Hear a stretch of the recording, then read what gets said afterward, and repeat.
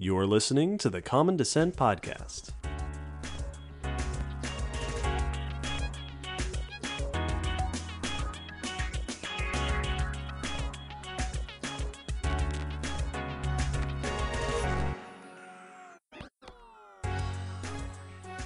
Hello, Will. Hello, David. And hello, Ranjeev. Hi, guys. Welcome. Welcome and hello to our listeners. Welcome back to our special Common Descent Spotlight mini-series.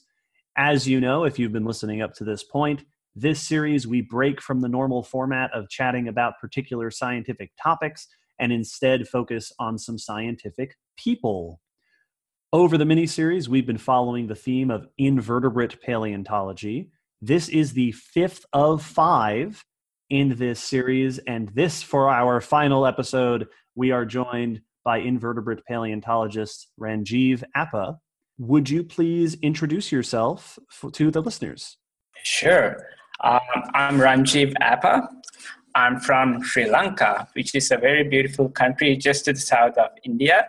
I got my bachelor's degree in zoology from the University of Peradeniya in Sri Lanka.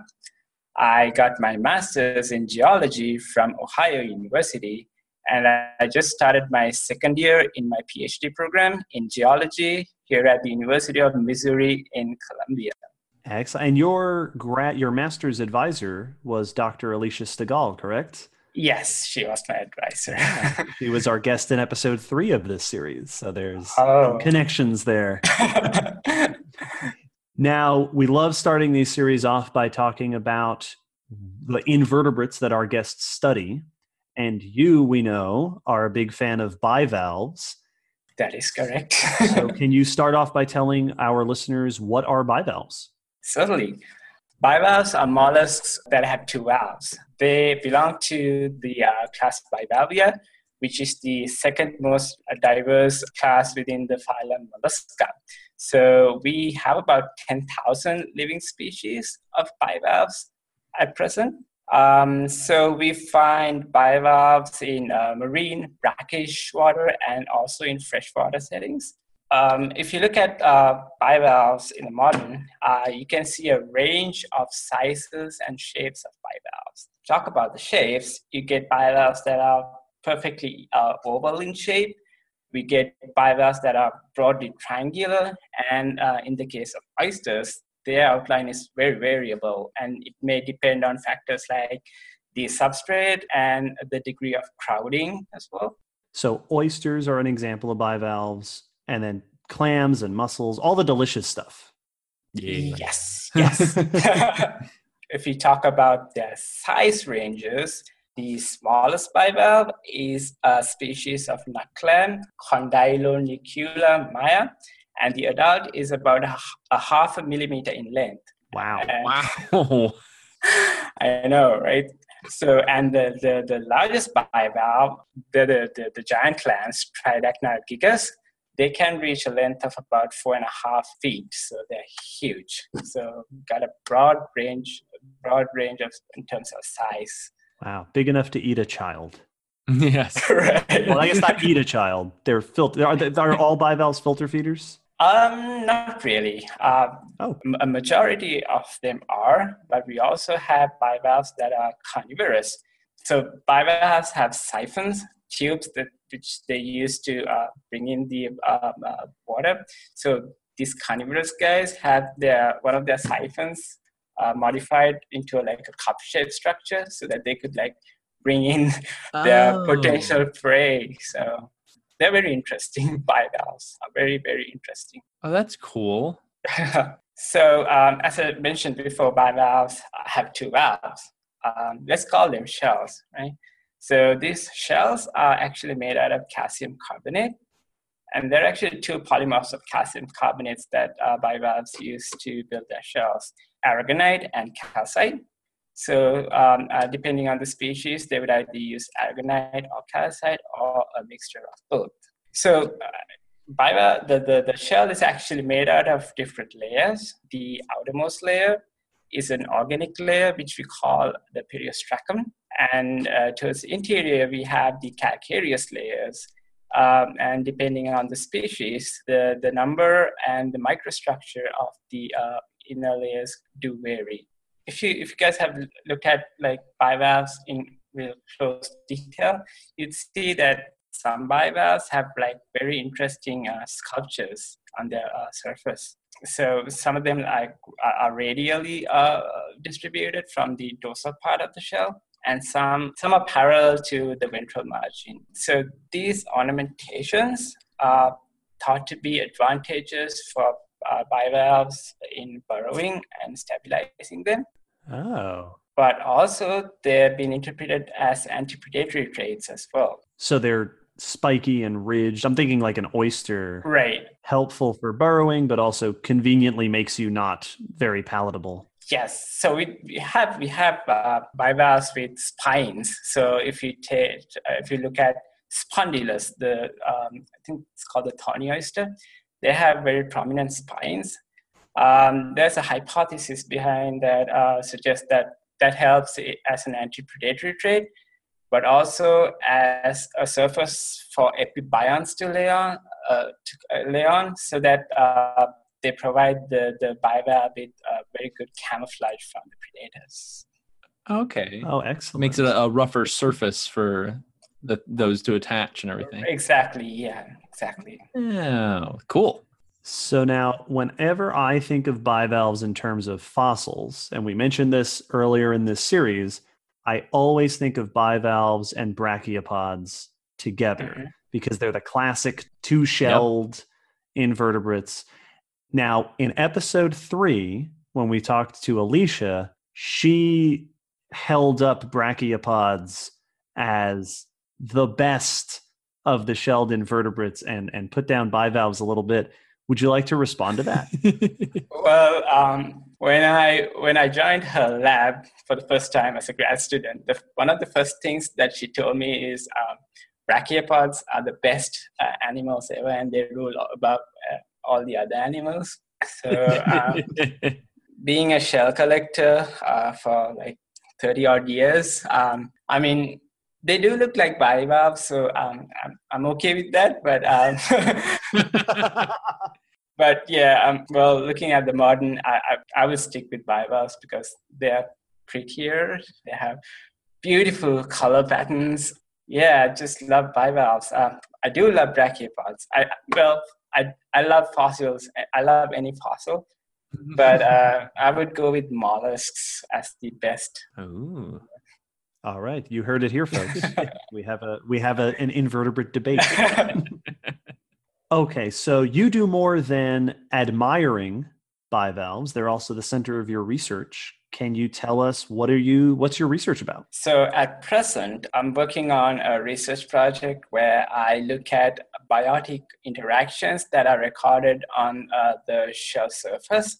So if you think about it, like every seashell has a story to tell about what happened to them when they were living and what happened to their valves when they died. To read the story, you got to look at the shells real close. So there are some traces on a shell of a bivalve that you can interpret as live interactions as opposed to post-mortal interactions. So my research at present is focused on looking at live interactions on a massive collection of Pleistocene fossils of Florida. So I think I have about 15,000 shells. Wow. I sipped out 10-liter bucket full of shell material over the break. So I got a lot of shells to play with. So just a few. Just a few.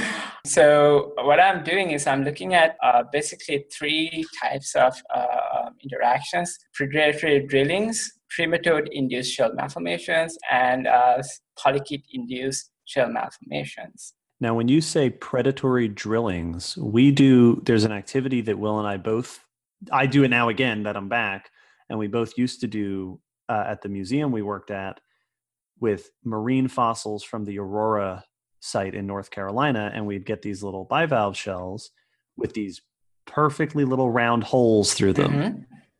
That sort of thing? Yes, exactly. So There's a unique set of predators that are able to drill into shelled animals like bivalves and snails, and they're able to feed on the internal tissues. But if you look at a bivalve or a snail, you'd see that they are littered with holes, like after they died, obviously. They're littered with holes. So you got to be able to differentiate between a predatory drill hole versus a non-predatory hole, which like some of the sponges like Cleona would produce, which are burrowing, which they use as like their house. So there are like several criteria that needs to be met to be for a drilling to be classified as a predatory drill hole. The first one is like there should be only one drill hole per prey animal, just one. Makes sense. We do have very rare occasions where we have two, but just one. That's a rule.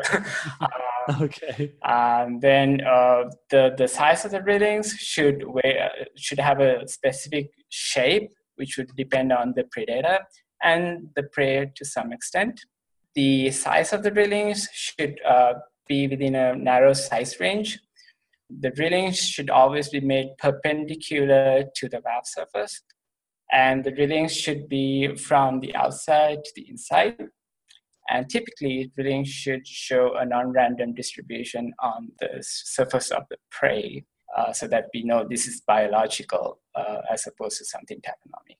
Okay. And what sort of predators are these that are attacking these clams? In the modern ecosystem, we have two dominant drillers. Both of them are snails. We have the moon snails, family Noticidae, and we have the muricid snails, Muricidae, which are the dominant drillers today. Very cool. Drilling process itself is a combination between mechanical rasping and chemical dissolution. Oh, so they're because snails have the raspy radula scraper tongue. Right. And they're using that as a drill, but they're also dissolving. Yes, these snails have something called the accessory boring organ. So they're able to produce acids that dissolves the shell. So, man, that makes it so much worse for the bivalve. Like, Yeah. the idea of getting drilled into is bad, but now it's like you just zzz, and then that's awful. But I get a chance to look at drill holes, which I love. And interestingly, if you look at the history of predation, drill holes are the first evidence of predation like ever. So there are these Precambrian tubular fossils called Claudina. They have within themselves like tiny drill holes, which are interpreted as predatory drill holes. That's That's cool. awesome. Now, you said in your research you're seeing predation evidence, and then you also said malformation, right, from a couple of sources. Right. So I look at trematode-induced malformation. So trematodes are parasitic flatworms. They use bivalves as either their first or second intermediate host. So when they use them as the second intermediate host, there's a stage called the metacercaria stage of the parasite. They are able to produce a shell malformation, actually two shell malformations. One is a oval-shaped pit with a very prominent rim around it, and another which we call as an igloo structure. It looks like an igloo, so it got like a blister with a narrow opening at one end. So these are very diagnostic to trematode-induced malformations. So I look at those as well, and I look at malformations caused by polychaetes. So polychaetes of the so there's a family of polychaetes called the Spionidae. So these guys burrow into shells. They're not predatory; they just use that burrow as their home. But if they happen to penetrate an area of the shell which we call the extraperial space, which is the area between the shell and the mantle. The host react by secreting shell layers to wall off the intruder, so which results in an elongated blister, which we call as a mud blister, which may include mud, worm feces, and sometimes the worm itself. And these are preserved very nicely in the fossil record. Wow, That's awesome. it's like literally a time capsule. That's Exactly. really wow. So I'm picturing the every now and then you'll see a tree that has a branch, a really thin branch with that bulge in the middle where some kind of insect has parasitized it and it changes the shape. Right. So you're seeing that in your shell. Yes. So that's really cool. So in the case of the polychaetes, if you flip the shell over to see the outside of the shell, just close to where the mud blister is, you might see a very nice paired holes, which resemble the number 8, which shows the entry and exit of the worm as well. Oh, that's cool. Wow. Now you said you're looking at Plio-Pleistocene fossils, so 2 or 3 million years old. Yes, I presume. Yes, I think it's a little bit older than that. And what are you hoping to discover? So, I mean, if you look at literature, there's been a lot of work done on predator drill holes, but not so much on trematode parasitism, and not so much on polychaete malformations either. So what I want to see is if there's like any taxonomic selectivity or some sort of factor that contributes into some species being having a higher prevalence of any of these traces. So that's at a broader scale. That's what I'm looking at. But I still have a lot more shells to work with, so I'm pretty sure I'll come up with. Every time I see a weird trace, I develop several new hypotheses in my head. So it's really interesting because you never know what you're going to find when you look at a shell. And once you find something, you got to use all your knowledge and try to figure out what this is. It's like very rewarding when you find a parasitic pit. I know it's not for the clam or the bivalve, but for me it's very rewarding. So I'm fond of saying that good paleontology is based on past tragedy. It's the worst day for the clam, the more interesting for us. I agree. Sad. It's sad, but it's true. Now, the predation and the parasitism that you're seeing in these ancient bivalves, how do they compare to what you see today? Is it similar structures? Are there any things you see in the fossil record that you don't see today? Well, we're going on, we're using the modern as a good starting point. So the structures we see are quite similar to what we see in the fossil record, so there's not a lot of difference. There have been past research done on how the placement of drill holes migrated over time, but more or less, like from my experience, what I see in the modern is pretty much what I would see in the fossils as well. So, okay.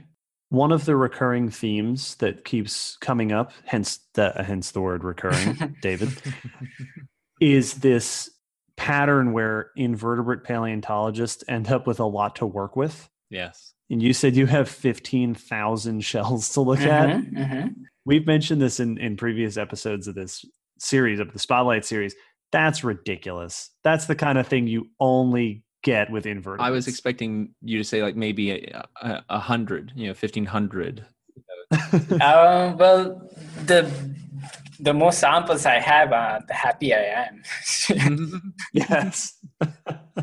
It's one of those big differences between invertebrate paleontology and vertebrate paleontology, where we're happy to get, at the Gray Fossil Site, we were thrilled to find one mastodon. Yeah. Like, that's incredible. How could you hope for more than that? And you have 15,000 of your study specimen, which is really cool. I agree. I love what I do. I spend a lot of time in the lab, and sometimes my friends have to ask me to leave because I spend literally hours and hours in the lab. The thing that I'm always impressed by with this kind of research that has such a rich supply of specimens is that you get that nice spectrum of all the different views and all the different cases. And that's really cool because you get, with fossils, it's never the complete picture, but you're getting a really solid image, and that's awesome. Yeah, lucky for me, bivalves have a very good potential for preservation because of their hard shell, and to some extent their infaunal ecology as well. So excellent. Is there anything else you wanted to say about your research? I could say one other thing. So Sure. I first saw a predatory drill hole when I was 3 years old. I had no idea what that was, and it took me about 20 years to figure that out. But the moment I saw that drill hole, I knew like this is going to be an awesome trace, and I would really love to know what this is. And today I'm working on them. That's awesome. That's awesome. That's fantastic. That's what you want to hear. I think the first time I ever saw a predatory drill hole, I assumed someone's shell necklace had broken.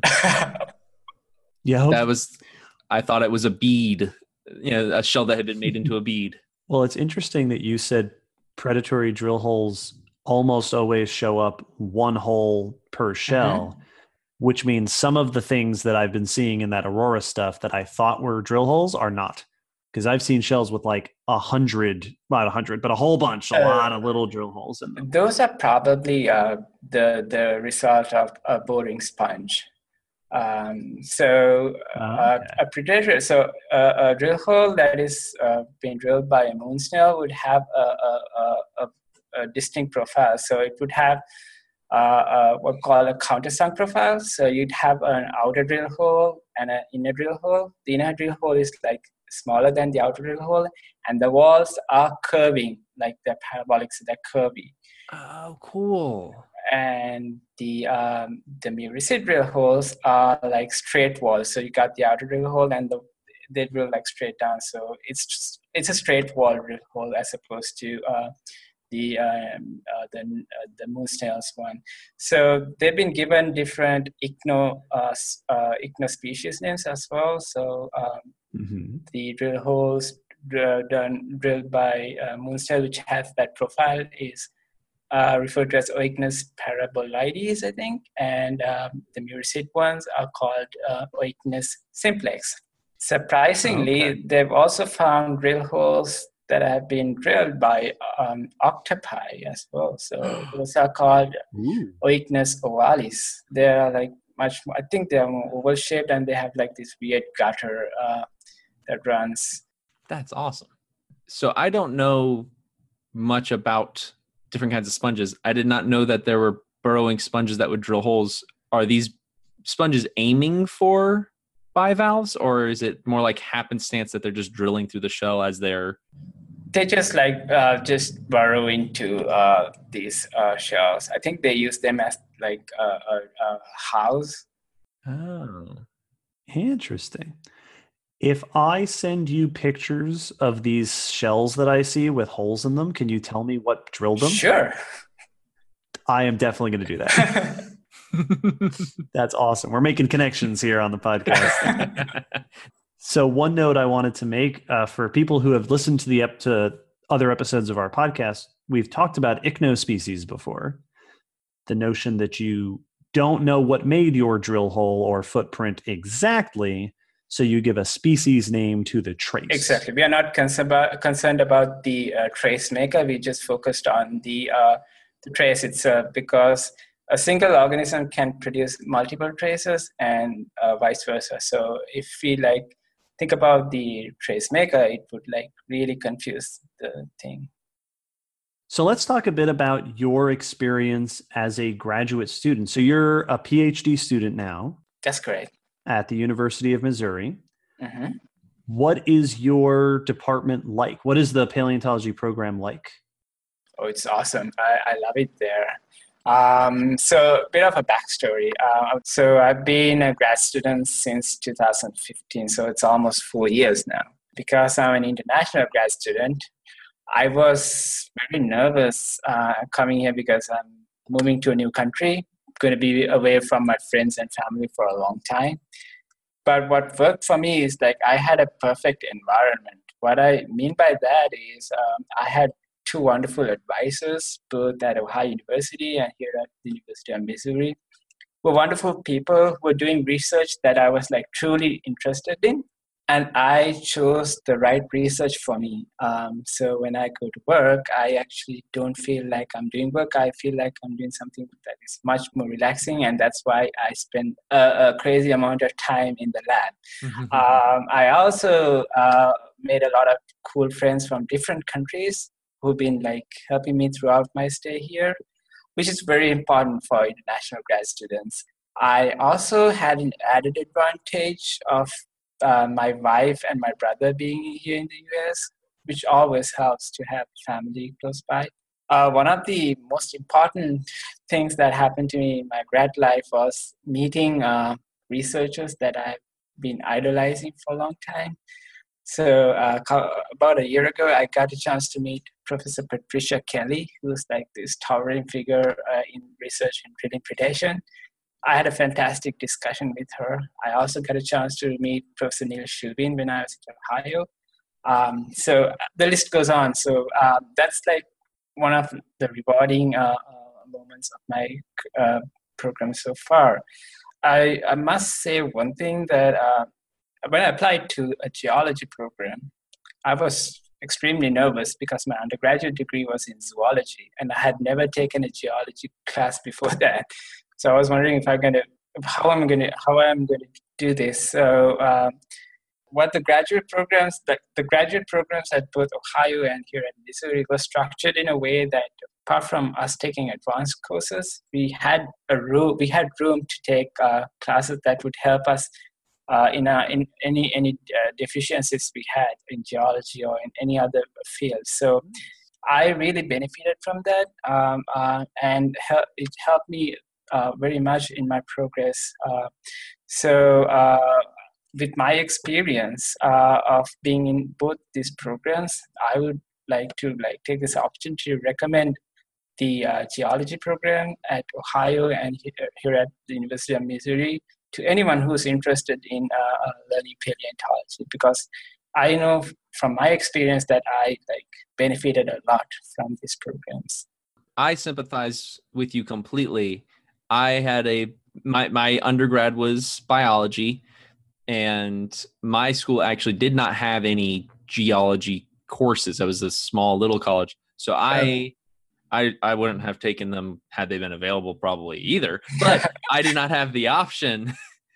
So I was complete bio, focused on the animal stuff when I got into my master's program as well. So I had to brush up a bit more knowledge on the geological side of things. I mean, it's like so when you do biology, you know how to think like a biologist. Now, like once I take in geology, now I know how rocks think about stuff. So imagine, so what would a rock do? Kind of like that thing. So you get a complete idea, a broader idea. And so once you're able to speak geology, I mean, that gives you a lot of tools to work with, especially as a paleontologist. You kind of need both biology and zoology. Biology and geology.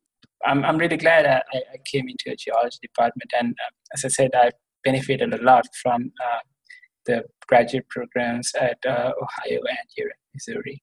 PhD programs are notorious for, I mean, if you're on Twitter or anywhere on the internet, people there's a lot of, stories of stress and lots of work in PhD programs. What is it like to be a PhD student? Well, I actually love what I do. So my overall goal is to become a teacher. So you kind of need a thorough understanding of your field in order for you to become a efficient teacher. As a PhD student, I enjoy my classes and I enjoy my research. If you don't love what you do, it's not going to work out. So I know a PhD student, like typically they'll say that they'll have a lot of work. I mean, it is true, but if you love what you do, I don't think you would feel that there's a lot of work to do. I mean, every morning, like when you wake up, you are so excited to go to your office, to your lab. I mean, the first class I took at Ohio was on ethnology, and this is like that. I loved it so much that I was really sad when it was over, to say. But yeah, if you're excited about it, I mean, however much work you have, you won't feel it. That's very encouraging. Yes. Very nice to hear. Now, in your situation, and you touched on this a little bit before, you're an international graduate student. That's correct. How has that affected your experience as a grad student? So I got to witness how the university system works here, how the classes are conducted here, how teaching is done here. So there are some differences, there are some similarities. So I actually was a TA in Sri Lanka, and I was what we call a probationary lecturer in my university before coming here. So I had some teaching experience, which helped a lot when TAing here in the US. I've gained a lot of experience in teaching. One of the major differences in courses that I find here is almost all of the classes here requires you to write a project, a paper. I don't recall having to write a paper for a lot of classes I took in Sri Lanka. So that's something different that I experienced, which was when in my first semester, I found it a little bit difficult writing papers, but with time, I got the hang of it, and now I enjoy writing papers for classes. So the last semester, the semester before that, one of my professors asked us to write a paper, and I decided to write a paper on breeding predation. The professor has asked us to write a paper for 4 pages, and I have accidentally written a paper of 20 odd pages. So those things also happen. Yeah. So as an international student, I got to experience how different the classes are. Also, I got to experience what societies here, how people enjoy their time, how and I was very much a part of it. All my friends they would ask me to join them, so we would go out and so I got to experience that part as well. So one thing that international students should always remember is you got to be aware of what the school requires you to do. It may be coursework. It may be some other paperwork that you need to do, which is very different from some the other grad students. So you got to always keep in mind of the requirements that you need to do as an international grad student, because if not, it can get complicated. My advice to any international grad student is take out your handbook and read it very thoroughly. I mean, I feel that I'm a better person, not a more knowledgeable person every day that I'm here. Awesome. How did you end up deciding to come over here to the United States? When I applied for my programs, I applied to 2 professors that I've done a lot of research on. So I've followed their research for some time, and I love what they did. So that's the first thing that I did. Secondly, I looked at the classes that were offered, and I found them to be very interesting. Thirdly, I looked at the department and the school, what they had. And based on all of those decisions, I thought this is going to be, these universities are going to be good for me, especially the research that my professors were doing.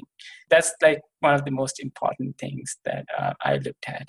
Is there a lot of paleontology done in Sri Lanka? No, unfortunately. So compared to other research, paleontology is not one of the sought after fields. I mean, we have we have good fossils. Like we have the oldest fossils we have are Jurassic. Then we have a very extensive Miocene deposit, and we have some Pleistocene stuff as well. But I worked on the Miocene of Sri Lanka, and so the paper I published in 2011 was, I believe, the first paper published on Sri Lanka's Miocene in 40 years. So Wow. there weren't a lot of work done on Miocene, but there are a lot of researchers working on the Jurassic and the Pleistocene. Excellent. Well, it's great to hear that you're having such a great time with your graduate studies. I am. I like to hear from people. I really am enjoying my stay here. You haven't been scared away from graduate school, and you haven't been scared out of the United States. These are all good things. I was about to say, both admirable. I love it here. Wonderful. The other thing we've been asking our guests throughout this series, as we've said in the previous episodes, we decided to schedule these interviews over the summer, which means that it's been a little bit of a challenge getting hold of some people. So we've been asking our guests to talk about what they've been doing in the summer. And these episodes are being released in the order that we recorded them. And the reason that you are the fifth of 5 is because you were away for a huge chunk of the summer this year. Yes, I was. Can you tell us what has your summer consisted of? Well, my summer was full of lab work. So before the summer started, I had a chance to sieve out my 10-liter bucket of shells. So I've been working in the lab, photographing almost all of my shells and digitally measuring them, trying to identify some of my shells. So it's been a lot of lab work, and some of my shells are like very plastic in their morphology, so it takes some time to identify them. And I've been looking for the presence of tracers. So my summer was full of lab work, but I did get a chance to go out with my brother, who lives close by, now. So I got a chance to relax as well. But my summer was in the lab. And we know you also went back home. I was going to go back home, but it didn't work out well. So I'm planning, hopefully, to go back for a brief visit during the winter break. I see. Okay. Fun. How often did you get to go back to Sri Lanka? So I've not been to Sri Lanka since I arrived here in Missouri. So it's a long flight. So I imagine I'll try to go like once every year or so. It depends on the amount of work I'm doing. So that makes sense. No, it's one of those where my home's an 8-hour drive away, and it's tricky to work that in on a regular basis. I can only imagine a flight across the globe is a little tight sometimes to fit into the schedule. Yeah, I mean, so when you go back home to Sri Lanka, like you got so it takes about 2 days to go, and we also have I would probably have jet lag for about a week or so. Yeah. So that's a big chunk that goes away. So yeah, so it is really difficult to plan. In my case, I'm known to be very bad at balancing work stuff with other relaxing stuff because my work relaxes me. So yeah. Whenever it comes up, you're like, no, I'm good. Yeah. Nice. Well, good luck with the future trip. Thank you. Now, when you're doing this lab work that you spend your summer and all of your other seasons doing, you're sifting through, you're looking at stuff under the microscope. Do you keep yourself occupied in any other ways while you're doing that? Some people, everyone has a way that they sort of make their lab comfortable for themselves while they're doing tedious sciencey work. Well, I don't know if you guys would believe me. I do listen to the Common Descent podcast while I'm working. That is not only what we like to hear, but what I was hoping your answer was. I've learned a lot from the podcast, to be honest. the episode on grass. So that's something that like we don't actually think about a lot about grass, but us either. Yeah, as animal workers, as if I may label myself. So I learned a lot from listening to the Common Descent podcast, and try to take frequent breaks while I'm working on the microscope because it's important too. Yeah. So basically, I would listen to podcasts like yours whilst I'm working. That makes me comfortable. And I had my headphones on me, so most of the times someone would come behind and spook me as well. So. You get that adrenaline back up. Yeah, you gotta wake up from all that staring at shells. Yes. Ranjeev, we have had a great time talking with you on this episode. If our listeners want to find or follow you, where might they find you on the internet? Can always find me I have a Twitter account. Frequently update my ResearchGate profile as well. So I have my profile in my university. So if anyone's interested in contacting me or finding out what things I'm doing. Excellent. We'll put links to all that in the description of this episode. Dear listeners, we hope you have had a wonderful time listening to our discussion with Ranjeev, as well as the other discussions in the Spotlight series. This is part 5 of 5. It's the end of the series. We hope that you had a great time meeting these paleontologists we've spoken to. We have had a wonderful time all 5 times, including this one with Ranjeev. If this is something you like, let us know. We will do this again. We will do more. We'll do another Spotlight series with another theme. Let us know. We've been very happy to see how enthusiastic our guests have been to talk with us. Yes, it's been a lot of fun. I would like to thank you guys for having me in this episode, and I would like to also suggest a survey about brachiopods versus bivalves as well. I did have that thought. I was gonna mention that before we stopped recording because I did have that thought when you were talking about it. I was like, that it would be fun to have a side poll. Well, tell you what, after this episode goes up at the end of September, we will put up a poll. Once again, we'll put polls up on the social media. Yes. And we'll direct people to this episode and to Alicia's episode. And we'll see if we can convince some people one way or the other. So keep an eye out for that, folks. Check us out on Twitter, Facebook, and look for those polls: bivalves versus brachiopods. I'm gonna have to think about this one. I don't know if I'm on a side yet. Bivalves. I'm pretty sure I know which side I'm gonna fall on, but I'm not gonna announce it here. I do like eating bivalves. This is true. We'll see. Thank you to all our listeners for joining us on this series. Thank you again to Ranjeev. Thank you very much. We are honored to have you tell us all about your research and such. And with that, we bring our Spotlight series to a close.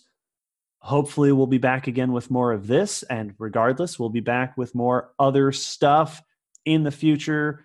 We now return you to your regularly scheduled series of podcasts. Goodbye for now, everybody. Thanks for joining us, everyone. We'll see you.